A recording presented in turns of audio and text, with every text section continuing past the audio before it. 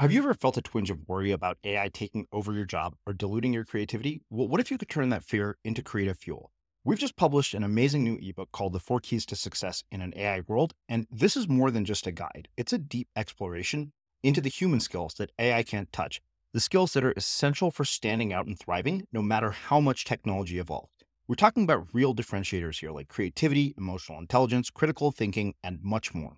Inside, you'll find actionable insights and strategies to develop these skills, whether you're a creative person, a business person, or just simply someone who loves personal development. This isn't a story about tech taking over. It's a story of human creativity thriving alongside AI. Picture this, AI as your creative co-pilot, not just as a tool, but a collaborator that enhances your unique human skills. The 4 Keys ebook will show you exactly how to do that and view AI in a new way that empowers you instead of overshadows you. Transform your creative potential today. Head over to unmistakablecreative.com/4keys. Use the number 4, KEYS. That's unmistakablecreative.com/4keys and download your free copy. You're finding a career or a job. And so I think allowing yourself time to be open to those things is really that first step, as well as trying new things. I mean, I think for a lot of people, I work, I do a lot of training courses and guiding situations where I introduce people to, the polar environments or cold weather environments. And it's definitely an eye-opening experience for them. And I love to see that kind of crystallization of a passion evolve. And maybe it's aligned with my things or maybe it's not, but you start to see it. And for me, I love that because I feel like I have that in my life. This thing that I found that perfectly suits who I am and what I'm about. And so it's fun to be able to foster that in other people. I'm Srini Rao, and this is the Unmistakable Creative Podcast, where you get a window into the stories and insights of the most innovative and creative minds who've started movements, built thriving businesses, written best-selling books, and created insanely interesting art. For more, check out our 500-episode archive at unmistakablecreative.com.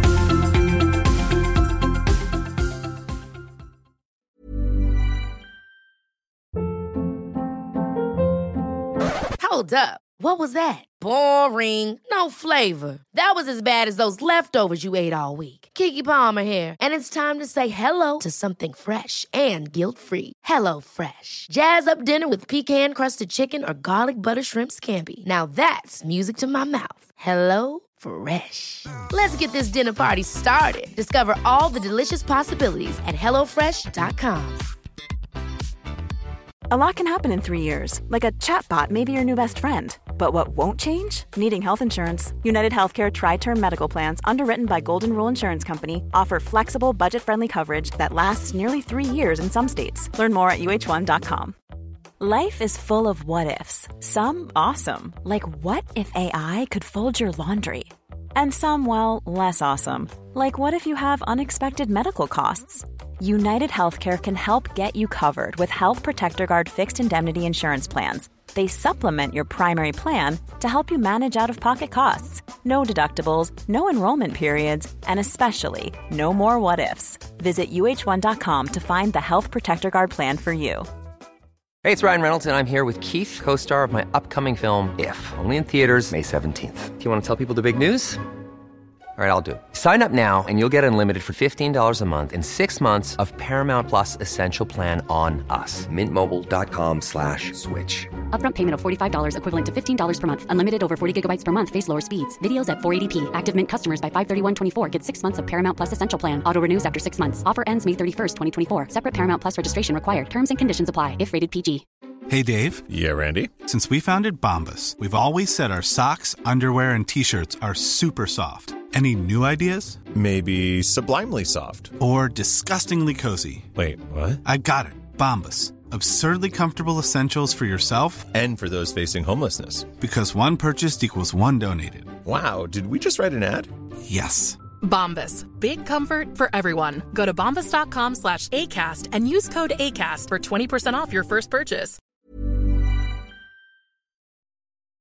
As creators, we're always on the move. Whether it's a live podcast event, a pop-up shop, or a workshop, we're constantly interacting with community, and that's where Tap to Pay on iPhone and Stripe comes in. Imagine this. You're at a live event, a listener loves your merch, or a participant wants to sign up for your course on the spot. With Tap to Pay on iPhone and Stripe, you can accept their payments right there and then, right from your iPhone, so there's no extra hardware or no delays. Total game changer. It's not just for creators. Any business owner can do this. It's about making transactions smoother and much more personal, growing your business in your way. We've been using Stripe for our products and courses for a long time, and now with Tap to Pay on iPhone, you can take your business to the next level too. So visit stripe.com/tapiphone to learn more. Remember, folks, with Tap to Pay on iPhone and Stripe, your business is always at your fingertips. Eric, welcome to The Unmistakable Creative. Thanks so much for taking the time to join us. Thanks for having me. I appreciate it. Yeah, it is my pleasure to have you here. So I was actually introduced to you by way of your wife, who also happens to be one of our listeners.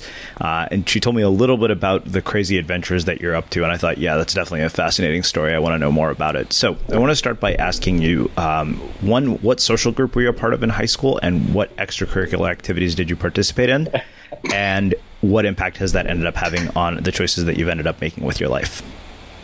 Yeah, in terms of my social group, I would say I kind of floated in between a lot of different groups. I mean, I was definitely on like the college prep course, so with all the, chemistry, physics, English, all that kind of stuff. But then I also took like woodworking class. I was kind of in between a lot of different groups, I would say, and had friends, but also spent time on my own as well. So I was like a little awkward at times, but also okay at times. I played sports, soccer and track, and I always say like I was the slowest person on my soccer team. So I wasn't necessarily like this all-star player. And then I also in high school worked a lot. I actually, had a paper out as a kid, and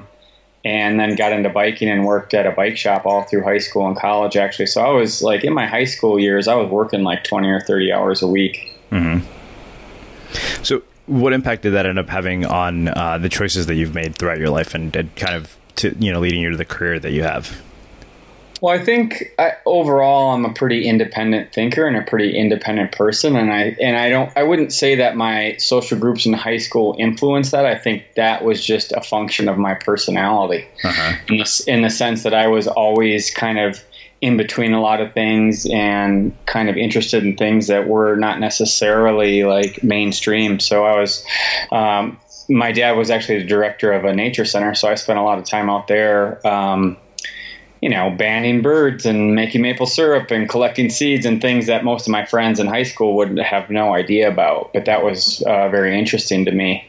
And, I spent a lot of time on my bike. I was, as a kid, was looking to try to just discover the place I was living. I grew up in southeastern Wisconsin, so kind of a somewhat rural area, and so I was just trying to get out any way I could. And so that's why I got a paper out when I was 12, so I could save up money and get a bike. And then as soon as I got that bike, I was gone. I was going on 60, 70, 80 mile bike rides, with a map, just as a 13, 14-year-old. Mm-hmm. Why do you think that, as adults, we sort of lose this sense of adventure and this, drive for exploration and curiosity? Like, what happens to that as we get older? Man, that's a good question, and one that I've never been asked before. Yeah, I'm not sure exactly, to be quite honest. Like, for me, it's only gotten stronger as I've gotten older. Sure. I think for a lot of people, there's a lot of societal norms that we feel pressured to conform with. And there's this tract of thinking that gets you doing certain things. And I'm not trying to be negative about people who have normal careers, but I just think that this kind of idea of being independent and blazing your own path traditionally hasn't necessarily been a real dominant force. And especially in the Midwest, for me, that's just not how we grew up. Like that wasn't an ideology that was really talked about very much. Mm-hmm. So I think it's just kind of part of our collective unconsciousness in a certain sense that, we have a map, we see the world, things can be pretty black and white. Mm-hmm. And I would say the other thing is unknown is uncomfortable for people. And I think, the trajectory of society is to move towards comfort. And that could be sleeping in a bed. It could be having a stable job. It could be a relationship. It could be health insurance or whatever. And so that's a kind of a force that has a lot of power to it. Mm. As a person who didn't succumb to their social programming and their environment, how do people overcome theirs? Like, how do you undo this sort of narrative later on in your life? Like, is it even possible? Yeah. Why are you asking so many difficult questions?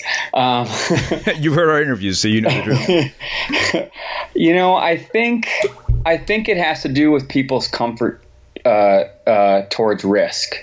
And so it's kind of, I don't know how to undo that programming, but like I said, I think it has to do, or it's rooted in this kind of idea of risk and being comfortable with unknowns. And so I'm not sure how you impart that, but I would say that adventure is a very strong teacher. I mean, a lot of the things that I do in adventure translate into my normal life. And so being able to deal with uncertainty, being able to deal with physically uncomfortable situations, mental challenges, I think gets you more practiced at trying different things and kind of being outside that box, so to speak.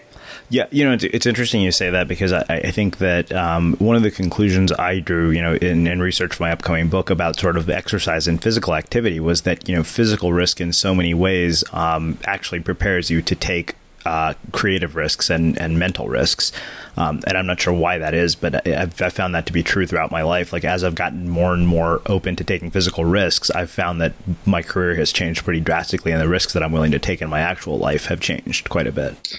Yeah, I mean, you start to understand when you put yourself in risky situations with uncertain outcomes, you start to realize that, pushing through that or being successful in those situations isn't just like some random stroke of luck, and that there's a very deliberate set of things that you can do to control yourself, to control your body, to overcome that. And it's practiced. It's just not this like lightning strike of an instance for the most part. And so what happens is you start to feel, at least for me, you start to feel much more empowered in your abilities. And what you realize is that, as you take a step back, you see this thing that was, very scary, potentially life-threatening, and also like nearly impossible to achieve, and you've worked your way through that. And so as you start to do that time and time again, you start to understand that process a little bit better, and you're able to kind of apply that to any new situation. Mm-hmm. And then the other thing is that mental and physical part of your bodies, for myself, it's so closely connected in terms of like how I feel physically, and how that affects my mental attitude and my ability to overcome obstacles and vice versa. Mm-hmm. So 2 questions come from this. One, this is something I asked Jamal Yogas years ago, who wrote a book called The Fear Project. And, as part of the book, he actually trained to surf Mavericks when he hadn't surfed anything that big before. And I asked him, I said, when you come back into your regular life after doing something as terrifying as surfing Mavericks, does it give you a level of confidence that is almost like delusional or unhealthy? And, not necessarily wise in certain areas of your life. So I'm curious if you found that to be the case. 2, if we don't have sort of the ability to do things like surf Mavericks or go to the North Pole, what are the day-to-day things that we can do in terms of our physical risk-taking capabilities that will increase our mental risk-taking capabilities? Yeah. So I think, the question about fear, is an interesting one, and one I wrestle with a lot, because I would say I have a lot of fear in a lot of situations. I mean, there's times when I have just simply social fear, social anxiety about, being in large groups and things like that. So fear can manifest itself in a lot of ways. But I will say fear is a relative thing. And, experience and knowledge can greatly reduce your fear. And you get better at processing that. You get better at managing fearful situations the more that you go through those situations, just like driving a car. Like the more you drive a car, the better you're at driving a car.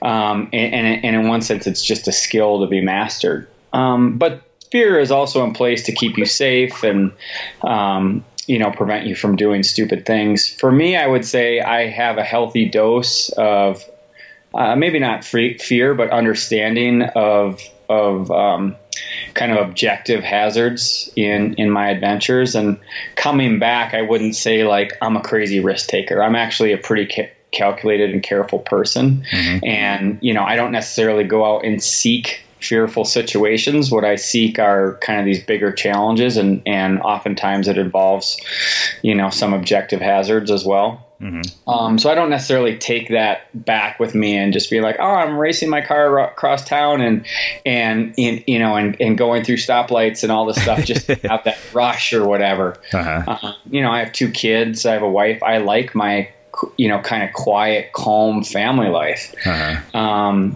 And so I think it's different for different people. And I would say there are people who like that risk-taking thing in their daily lives. And I feel that at times, and for me, building that in my personal life is kind of a scalable thing, and it can come in a variety of ways. Like I just finished a trip across the state of Colorado where we were biking, hiking, and pack rafting across the state of Colorado, 600 miles in 12 days. Not a crazy adventure where we would possibly die, but we quite honestly, we just put some arbitrary parameters on a activity, and that offered a new and unique challenge that put us in some stressful situations. Mm-hmm. And so I think we have the ability in our normal lives to put whatever parameters we want on a thing, to set a goal and work towards that. And it's just up to us as to how difficult or expansive that we want to make it. Mm-hmm. It's interesting you mentioned sort of the objective risk taking, because I don't know if you've seen it. It's possible you did. They did a documentary about Shane McConkey and how much base jumping he did. And one of the things that struck me is, despite how crazy all the things that he did were, it was how much preparation went into every single thing and how many details they actually paid attention to. Calculating weather patterns, potential risks. Like I remember that base jump, like they went up to the top with the place where he actually died multiple times before they actually decided to go through with it.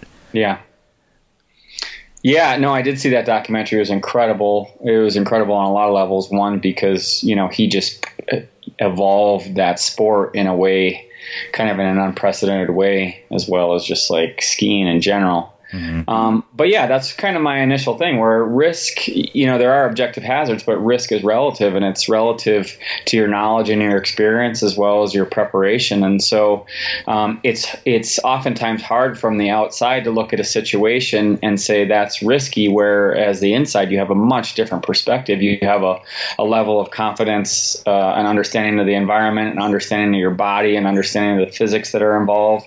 And so all those things play into that risk. And I, for me personally, I have a philosophy, which is train hard and travel easy. My adventures are much different than what Shane does. For Shane, he was in that moment in a second, and for me, it takes a month and a half to get to that point of traveling, in a remote environment. But that said, the more that I experience a lot of these kind of obstacles or uncertainty in smaller capacities, it doesn't necessarily build up a tolerance to it, but it familiarizes you with those situations, so that when you are in that moment, it's not this kind of new thing that kind of puts a shock in your system and stops everything in its tracks. Mm-hmm. So, from your experience and the work that you've done through exploration and adventure, why do you think that some people get consumed by obstacles and moments of adversity and some people grow from them? Yeah. Why do I think that? I mean, for me, when I look at what I do, I'm definitely very focused on the process. And part of that is by default because my sport, polar travel, is like one of the most arbitrary things ever invented. I mean, we basically travel for 2 months and then all of a sudden we get to this point that looks like every other point, and then we stop traveling. So we kind of have to be focused on that process much more than just the outcome. But I guess I have to come back to that idea of difficulty in life, and obstacles are hard. And, if you just look at that obstacle as an ending point, it's very easy to just give up and stop. But if you see that obstacle as just a bump along the way or part of that process, you're much more likely to continue. In our trips, we do a lot of goal setting and focusing on both the long-term objective as well as the short-term objective. And by kind of going back and forth between those two points, physically and philosophically, we're able to kind of manage a lot of those speed bumps along the way. So I love this, and I'm curious, how would we apply that principle of long-term and short-term objectives to goals in our own lives, regardless of what those goals are, even if they're not necessarily like the desire to do something physically challenging? Yeah, I mean, let's say you want to have a certain job or whatever it is. I think it's really applicable because I deal a lot with this in my daily life of trying to just make a living, but working towards that long-term goal, whatever it is, however big or lofty or even mundane, oftentimes can seem so far out and so abstract that any sort of progress you're making towards it is so minimal that it's irrelevant. And so it's very easy when you deal with these bigger long-term goals to get kind of put off or distracted or just, feel overwhelmed like it's not possible. And so again, like in our trips, what we're doing is we're setting a smaller goal. We're trying to get to the 85th parallel or just the end of the day even. And so we can measure like even a mile of progress for us towards that is progress versus when you look at the whole, for example, 500 miles to the North Pole, that doesn't seem like much of anything. And so, if you're looking at trying to get a particular job or career or whatever, learning a specific skill that relates to that career is one of those small-term objectives. It's not the job that you want, but it adds up. And there's an accumulative effect that helps you work towards that bigger thing. And so, like I said, we're constantly, I kind of call it nearing and faring as well. We're constantly going near and far. And part of it is a little bit of a mental game to trick us and to keep staying motivated, quite honestly, because that faraway objective can seem so far and those little pieces can seem equally as small. So I'm curious, walk me through how you actually get into this line of work, like from college to where you are today to starting to do this. How in the world did you get into all of this? And then why? I mean, those are, man, each question I'm saying is the hardest question. The why question is always one that I wrestle with because, in one sense, and this is going to sound a little negative, nobody asked somebody why they became a lawyer necessarily or an accountant. And that said, my career is not traditional. But for me, it's really part of who I am. And, or like you don't ask an artist why they paint a picture. And not that I'm an artist because I can't paint, but I do think that part of what I do is basically just a form of self-expression. This is who I am. And this is how I was built. And so, quite honestly, I stopped asking myself why a long time ago. It's just where I'm going. That said, for me, my goal in life was to be a professional camper. I kind of had a lot of positive experiences outdoors as a kid and just always enjoyed that idea of wilderness and being outside. And there was never a job of professional camper. So I just tried to gain experiences. I tried to, learn more about different types of adventure pursuits. I read a lot as a kid. I read a lot of the historical accounts of exploration. So it was always something that was very interesting to me. And quite honestly, my focus in school was really more on environmental education. And my goal was realistically just to educate people about the places that I had loved. And, my path after college was kind of on that trajectory while still having this mindset of how can I do big adventures. And so it started out as a guide. I was guiding whitewater trips. I was a backcountry ranger in Alaska. And I ended up stumbling into a job as a dog musher in the mid-90s, which was, I had never even seen a sled dog before. And that was a pretty transformative experience for me because, one, a lot of the historical polar adventurers or polar explorers were dog mushers or used dogs in their explorations. And two, it was just an incredible way to travel. And I had always loved winter. And so I thought, man, this is it for me. I'm a dog musher for the rest of my life. But of course I was making almost no money, had no health insurance, and a car that barely worked. And I was like, I can't do this. And so then I was like, well, maybe I need to, have a little bit more of a career. So I went back to school, was working on my master's of education, was kind of teaching in environmental centers and writing curriculum, but I still wanted that adventure component, and was lucky enough after a couple years to stumble into a job as an education director for a company that did dog sled expeditions. Unfortunately, we lost all of our funding in 2002 or 1 when the internet bubble burst. And then I was kind of back working at a bike shop, 30-something years old, making less money than I made in high school. But then, again, got another opportunity to do my first North Pole expedition, where we started planning in 2002, and basically didn't look back from there. But it's been a long process. I mean, there's been a lot of times where I'm like, what am I doing? Not making any money, living in my friend's basement, sleeping on a beach, whatever it is. Mm-hmm. So 2 other questions. One, having this kind of life, what is the impact of it on the relationships that you have with your family? And let's start there. Yeah. It's interesting because I think about my family a lot, and, I always tell Maria, my wife, maybe I don't tell her this, but we talk, but when I'm at home, I'm thinking a lot about expeditions. And when I'm expedition, I'm thinking 100% just about home. And it's really hard to be in both of those places. And I think it's hard for Maria because she sees this passion in me that is in direct opposite to our life together. And, for me, it's not choosing one or the other. It's just these two things. And they don't really cross at all, because being on an expedition for me means I'm gone for 2 months in, a very, very remote environment. Mm-hmm. That said, when I'm home, I don't have to go to an office. I'm definitely very hands-on with the family and very focused on it. And so, it's a balance, and it's a balance I would say that never really is perfectly on the level. It kind of tips back and forth.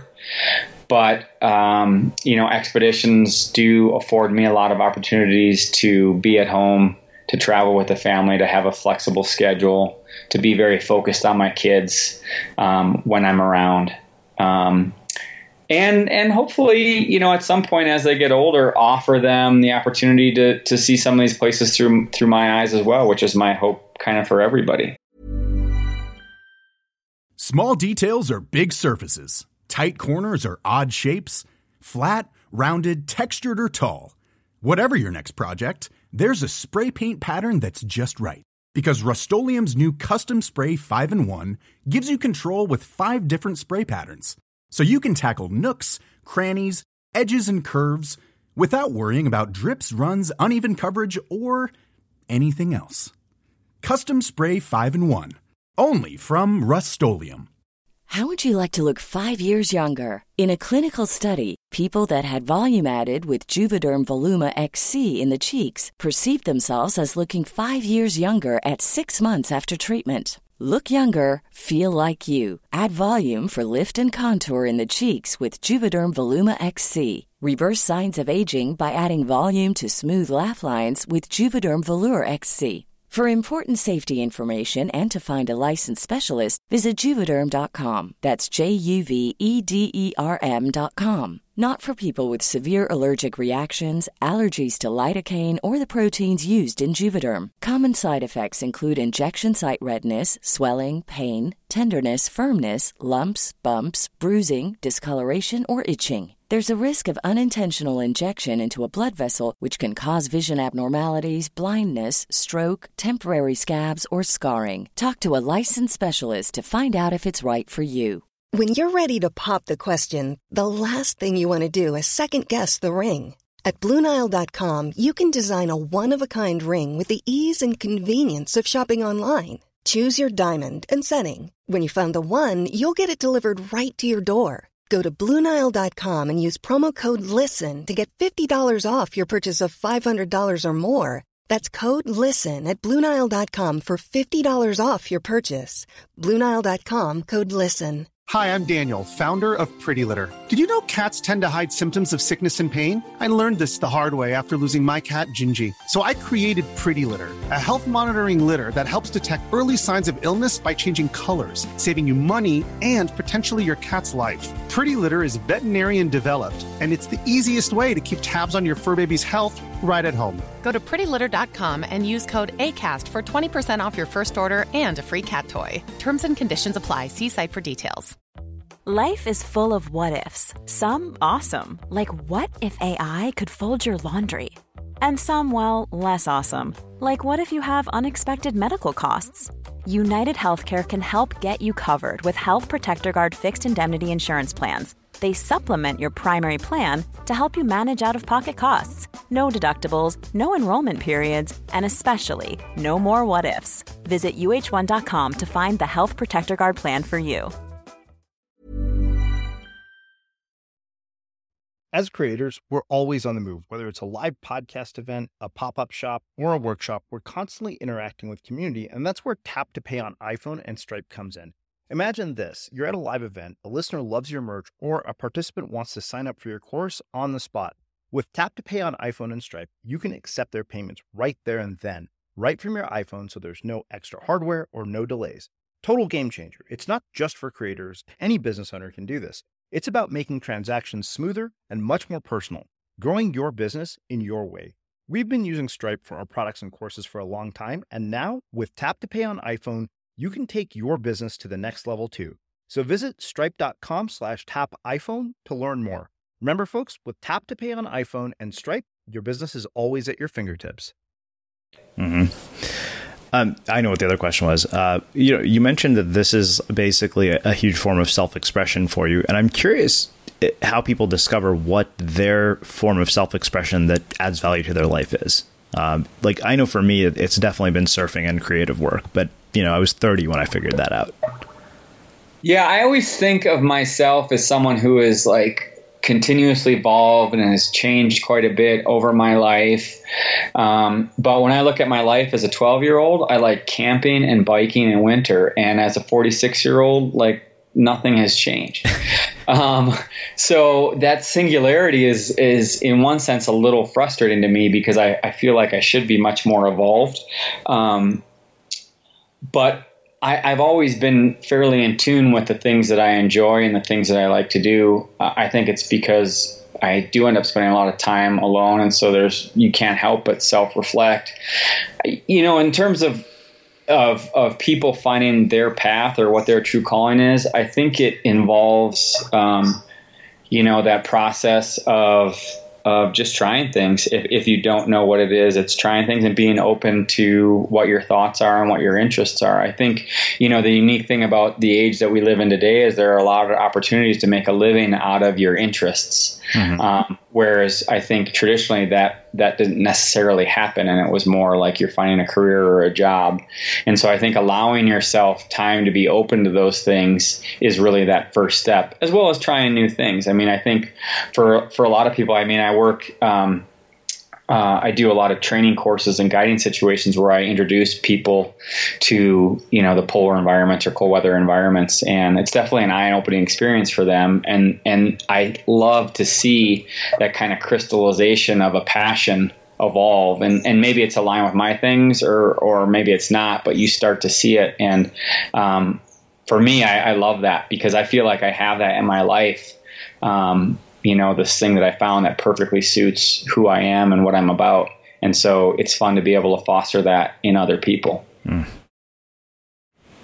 All right, so I want to spend the rest of our time talking about your actual expeditions. And I want to start by asking, one, what's involved in the training day to day? Because I think, you said train hard, travel easy. So I'm curious, what does that look like on a day to day basis? What does your average day look like? And then can you give us sort of a detailed look at like what one of these trips looks like from start to finish? Yeah, I always laugh because when I'm at home, I'm like on my computer a lot. I do a lot of emails, and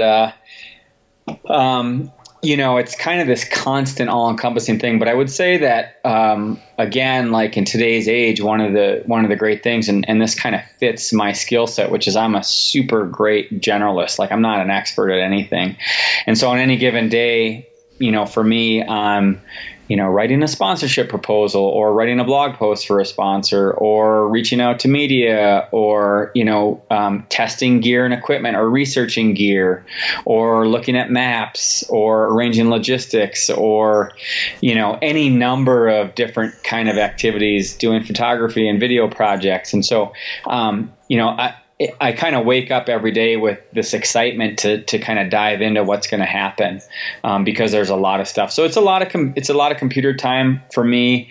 I'm definitely trying to train as much as possible. Again, there are not enough hours in the day with having 2 small kids and being a one-man band to get all the stuff done that I need to. So training is definitely an important part of my everyday. I mean, my goal is to kind of get 2 hours in a day with some longer stuff on the weekends or whatever that happens to be during the week. I call it a weekend, but I'm kind of doing stuff all the time.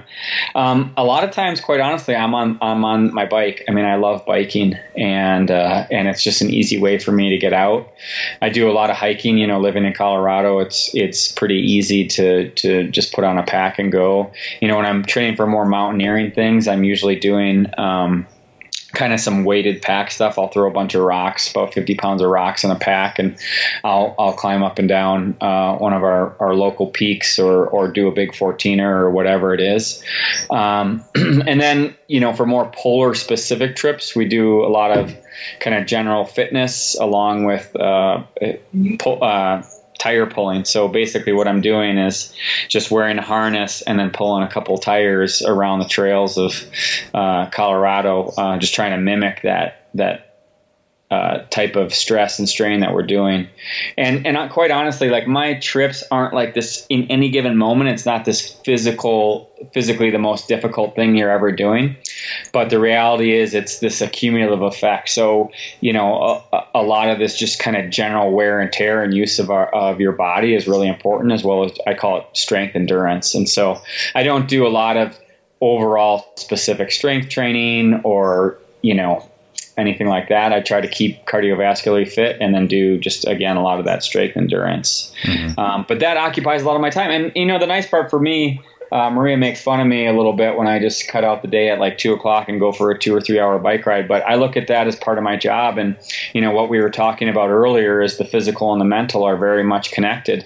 And as I get older, it's very easy for me to lose fitness and it takes much longer for me to gain it. And so, I'm in the long game here. And so I'm trying to get out on a daily basis, 5 or 6 times a week to make sure that I'm maintaining that level of fitness. Mm-hmm. When the rubber hits the road and expeditions are coming down, it definitely slackens off a little bit, even as much as I want to be like ramping up training. But there are just so many things that we have to do to prep and get prepared, even after like a year of preparation.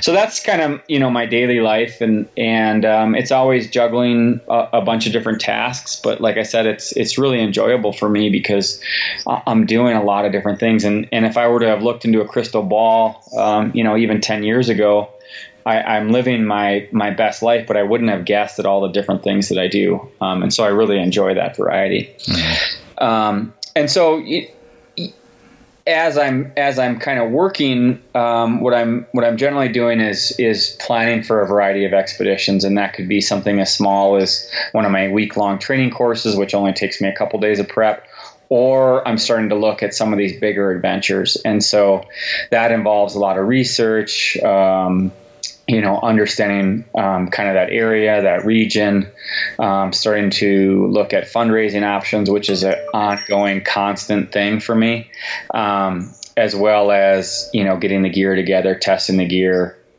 Training ramps up pretty considerably, looking at all the logistics, potentially arranging some training trips so that we can test all that gear, become more familiar with that environment. And so that, for the bigger trips, that process takes a year or even longer. I mean, in 2006, when we did our summer expedition to the North Pole, we planned and prepared for 3 years for that one trip, just because nobody had ever done a summer expedition to the North Pole previously. So we were developing gear that had never been made before. And then once we're on the expedition, it's kind of this, like I said, we're really working on these goals, both long-term and short-term, but we're also kind of taking things day by day. One of my favorite sayings is, let's just go up there and see what happens. Because oftentimes we just have to deal with this constantly changing environment. But we have a very specific routine that we work through on any given day. We use that structure to be able to provide incentive for us to keep moving, and just a framework to be able to make miles. Because again, we're dealing with these big goals that are so abstract that it can kind of be hard to wrap your head around it. And so, if we can get through 1 hour, that's 1 hour closer to our objective. And, the routine is really what gets us through every day. And so we generally wake up around 6 a.m. And we're in a tent that's pretty cold, as cold as the outside environment, sometimes 40 degrees below zero. And right away, we're then melting snow and kind of gearing up for the day. And that takes a couple hours, 2.5 hours. And then we're out and traveling on the ice. And so, like I said, we usually break up the day in these hour shifts where we rotate lead positions. Halfway through the day, we take a break where we put our big down jackets on and have a little hot soup. And then at the end of the day, we set up the tent and dry out any gear, repair any gear, and our goal really is to just get to sleep as quickly as possible. Our schedule for the first month or so is really based around trying to get 8 hours of sleep. We're setting these hard objectives. We have a finite amount of food and fuel and supplies, and so we have to be very careful with how we travel, but we can't cut sleep out right away because we wouldn't be able to function.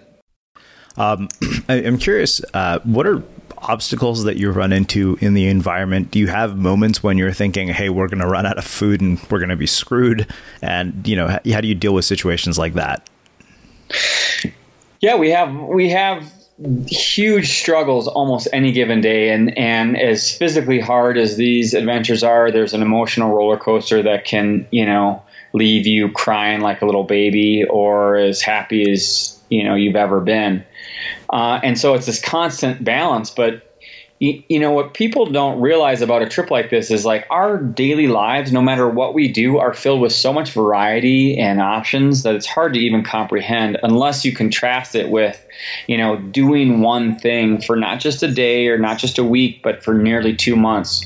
And having everything that you need to live and survive with you at that time. So there's a lot of planning and preparation that goes into just simply having those supplies in the right proportions to hopefully sustain us. Mm-hmm. But there are times when we run into obstacles or we're traveling too slow. In 2014, we quite honestly were running out of fuel because we were just simply using too much. We had factored a certain amount per person per day. The temperatures were cold. We were, we needed a lot of fuel to kind of melt snow as well as dry out our clothes. And here we were in the situation where we were running out of fuel. And that's a stressful situation because it's much different than a hazard of like getting eaten by a polar bear or falling through the ice. Those are things that happen and you can move on and you don't have a lot of control over. You can make decisions to hopefully avoid them. But in terms of fuel is the one thing that sustains us on these trips. Like we can't drink seawater. We can't really just melt snow on our own. And so to be able to survive, we need that fuel. And so when you start to look forward and see that your margins of safety are zero, that's a real stressful situation, not only just for your survival, but also this bigger picture of what we're doing out there and how it impacts our trip. Like if we pull the plug on a big adventure that we've spent hundreds of thousands of dollars on and have all this commitment from sponsors, our society isn't celebrating the second place or the almost effort. And so there's a lot of that stress that goes into that because you have control over that situation. You can come up short and be safe, or you can push it and go into an uncertain outcome. Mm-hmm. So you've mentioned other people in this expedition. I'm curious, what are the roles of the other people that are around you in these situations, and how do you work together to accomplish a common goal? Yeah, the teamwork thing and just the teammate thing for these adventures is a really important part for me, and it's something that I wouldn't say I struggle with, but in terms of having the perfect teammate really requires a lot of time and effort and I guess vetting in one sense. And, the reality is that when I'm working with somebody on an expedition like this, we don't have to be this like perfect match of people. And in reality, what we want is more complementary skills and personality traits, so that we're able to add things versus just double up on certain skills or behaviors or whatever it is. And quite honestly, probably one of the biggest factors for me is just simply personality and ability to kind of deal with conflict, because inevitably in a situation like that, it's not always your best foot that goes forward. So to be able to have a good communicator who can talk through some of these issues that come up is really important, because we're under a lot of both physical and mental stress all the time. And we're also fatigued and don't have enough sleep.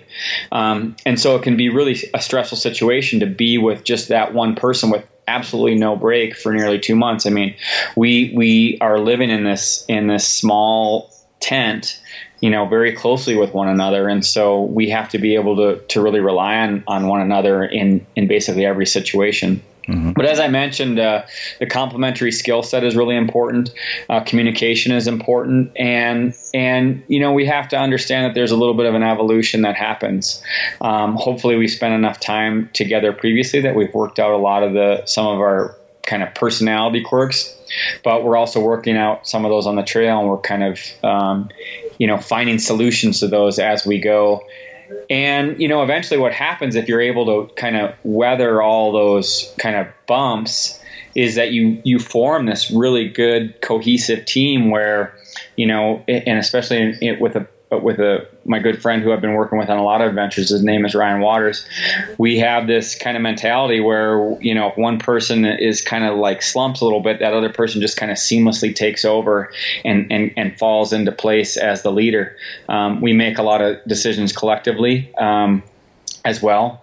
And so we have some of these discussions about what to do. But for example, with Ryan, he's just steadfast, and his kind of perseverance and single-mindedness pushes us through. And in some of our previous trips, I've been a little more up and down from a personality or from a just emotional side, dealing with, my family not being around and things like that. Whereas I might have a little bit more experience in polar environments and have a better understanding of the environment and how to navigate and things like this. So there's a lot of balancing out of traits that occurs. And I think ultimately, there's this really big mutual respect that kind of evolves. Mm-hmm. And if that doesn't happen, then you've got a pretty chaotic situation, which I've been in before, which is difficult to deal with. It's interesting because I know that I've read a ton of social science research that shows that, when you go through something difficult together, regardless of whether it's a physical adventure or even like, a business or something personal, for some reason that tends to create, a much stronger bond between people when they come out the other side of it. So one other question, have there ever been any moments where you thought you were going to die? Yeah, I mean, there's been enough of them. I would say I don't ever dwell on those, and it's you get a little bit of a gallows humor about it, which is like, oh, that was close. But we've had some situations where falling through the sea ice, having a polar bear jump on our tent, having polar bears stalk us. And then I think, being in some other situations where there's just this overall sense of futility, where you're just like up against this insurmountable goal with little chance of being rescued, if any. And so in that moment, it's probably more overwhelming than like the avalanche on Everest or whatever it is. Mm-hmm. So what do you say to yourself? What do you do during that moment where you're like, okay, well, there's no chance of being rescued. We might die. Obviously you haven't. So clearly you've survived them. And I'm curious, what's going on in your head during that time? Yeah. I mean, like I said, there's a little bit of like gallows humor that kind of evolves over time, which is just like, that was close, like you see very clearly a path that it could have ended much differently. And I think that's quite honestly kind of the strategy that I've developed. It's really hard in these situations to dwell on those instances because there's another situation right around the corner. Mm-hmm. And that mental stress can become a physical debilitation pretty quickly. And it causes you to hesitate. It causes you to second guess your decision making, and which compounds every other, kind of dangerous thing from that point forward. And so, I think the bottom line is we just tend not to think about it too much. I mean, my partner, Ryan, has probably had more harrowing experiences I have. He was in Everest, when the earthquake hit and was at Everest Base Camp and helped with the triage. And, he was very lucky where his camp was, but you kind of just are in this situation where, well, it didn't happen, so keep moving. And that's just kind of the mentality that you get because, you don't have another choice. I've always said the best way to be successful is to put yourself in a situation where you don't have another choice. And oftentimes in a lot of these adventures, we're literally in situations where we don't have a way out. And so like it's sink or swim, and that's what you do. So I want to go back to one other thing around this, and it's about family. Like, I'm curious, when your family knows that you're, potentially in near-death situations, what's the, how does that affect them?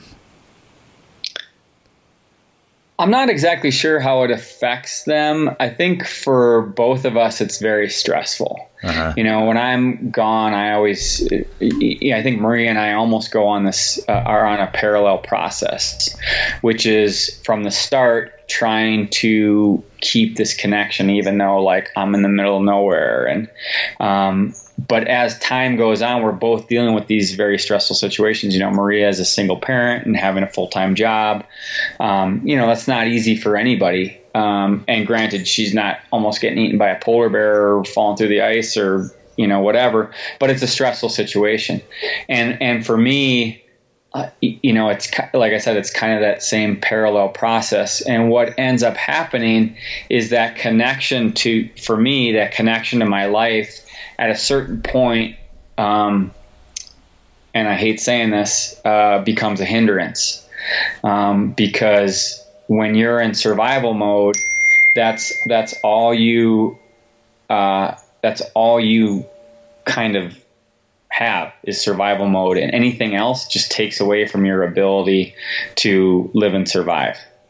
And so, it's at this funny point, and I actually call it this day 40 syndrome, because it happens almost the same day every trip I've ever been on. Because on day 40, we've been out there for a hell of a long time, like 40 days of doing one thing. I mean, it's crazy. There's still a significant portion of the journey ahead. And as time goes on, the journey is more difficult, and your physical and mental ability to deal with it becomes less and less. And so it's kind of this point where all your other life just fades away, and you are literally living in that moment. And so, in that time, that family, those things don't affect you in that same way. And I think it's a survival mechanism more than anything. Wow. Wow. Well, this has been really, really mind-blowingly cool and amazing. So I have one final question, which is how we finish all of our interviews at the Unmistakable Creative. What do you think it is that makes somebody or something unmistakable? I think that probably one of the defining characteristics that makes somebody unmistakable is persistence. I think there are a lot of very creative people. I think there are a lot of talented people. And those things are definitely important, but it's that ability to keep going despite all the kind of information to the contrary is really what makes people achieve kind of this higher level of whatever it is. Awesome. Well, where can people learn more about you and your work? There's all the usual social media things. I'm EL Explorer on Instagram and Polar Explorer Eric Larsen on Facebook. And my website is a good clearinghouse for everything snowy, which is ericlarsenexplorer.com. Awesome. And for everybody listening, we will wrap the show with that. Thank you for listening to this episode of the Unmistakable Creative Podcast. While you were listening, were there any moments you found fascinating, inspiring, instructive, maybe even heartwarming? Can you think of anyone, a friend or a family member who would appreciate this moment? If so, take a second and share today's episode with that one person, because good ideas and messages are meant to be shared.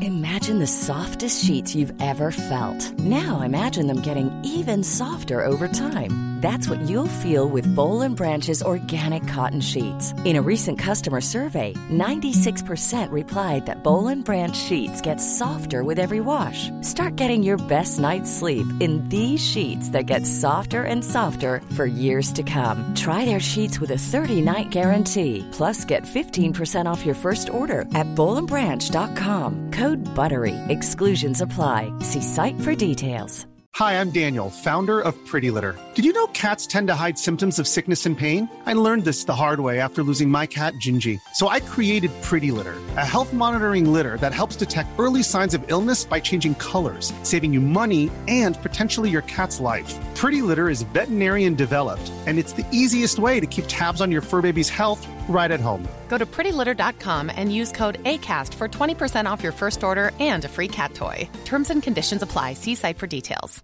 Even when we're on a budget, we still deserve nice things. Quince is a place to scoop up stunning high-end goods for 50 to 80% less than similar brands. They have buttery soft cashmere sweaters starting at $50, luxurious Italian leather bags, and so much more. Plus, Quince only works with factories that use safe, ethical, and responsible manufacturing. Get the high-end goods you'll love without the high price tag with Quince. Go to quince.com/style for free shipping and 365-day returns. Ever catch yourself eating the same flavorless dinner 3 days in a row? Dreaming of something better? Well, HelloFresh is your guilt-free dream come true, baby. It's me, Keke Palmer. Let's wake up those taste buds with hot, juicy pecan-crusted chicken or garlic butter shrimp scampi. Hello Fresh. Stop dreaming of all the delicious possibilities and dig in at HelloFresh.com. Let's get this dinner party started. Planning for your next trip? Elevate your travel style with Quince. Quince has all the jet-setting essentials you'll want for your next getaway, like European linen, premium luggage options, buttery soft Italian leather bags, and so much more. And is all priced at 50 to 80% less than similar brands. Plus, Quince only works with factories that use safe and ethical manufacturing practices. Pack your bags with high-quality essentials you'll be wearing for vacations to come with Quince. Go to quince.com/pack for free shipping and 365-day returns. Imagine the softest sheets you've ever felt. Now imagine them getting even softer over time. That's what you'll feel with Boll & Branch's organic cotton sheets. In a recent customer survey, 96% replied that Boll & Branch sheets get softer with every wash. Start getting your best night's sleep in these sheets that get softer and softer for years to come. Try their sheets with a 30-night guarantee. Plus, get 15% off your first order at bollandbranch.com. Code BUTTERY. Exclusions apply. See site for details. Have you ever felt a twinge of worry about AI taking over your job or diluting your creativity? Well, what if you could turn that fear into creative fuel? We've just published an amazing new ebook called The 4 Keys to Success in an AI World, and this is more than just a guide. It's a deep exploration into the human skills that AI can't touch, the skills that are essential for standing out and thriving, no matter how much technology evolves. We're talking about real differentiators here, like creativity, emotional intelligence, critical thinking, and much more. Inside, you'll find actionable insights and strategies to develop these skills, whether you're a creative person, a business person, or just simply someone who loves personal development. This isn't a story about tech taking over. It's a story of human creativity thriving alongside AI. Picture this, AI as your creative co-pilot, not just as a tool, but a collaborator that enhances your unique human skills. The 4 Keys ebook will show you exactly how to do that and view AI in a new way that empowers you instead of overshadows you. Transform your creative potential today. Head over to unmistakablecreative.com/4keys. Use the number 4, KEYS. That's unmistakablecreative.com/4keys and download your free copy.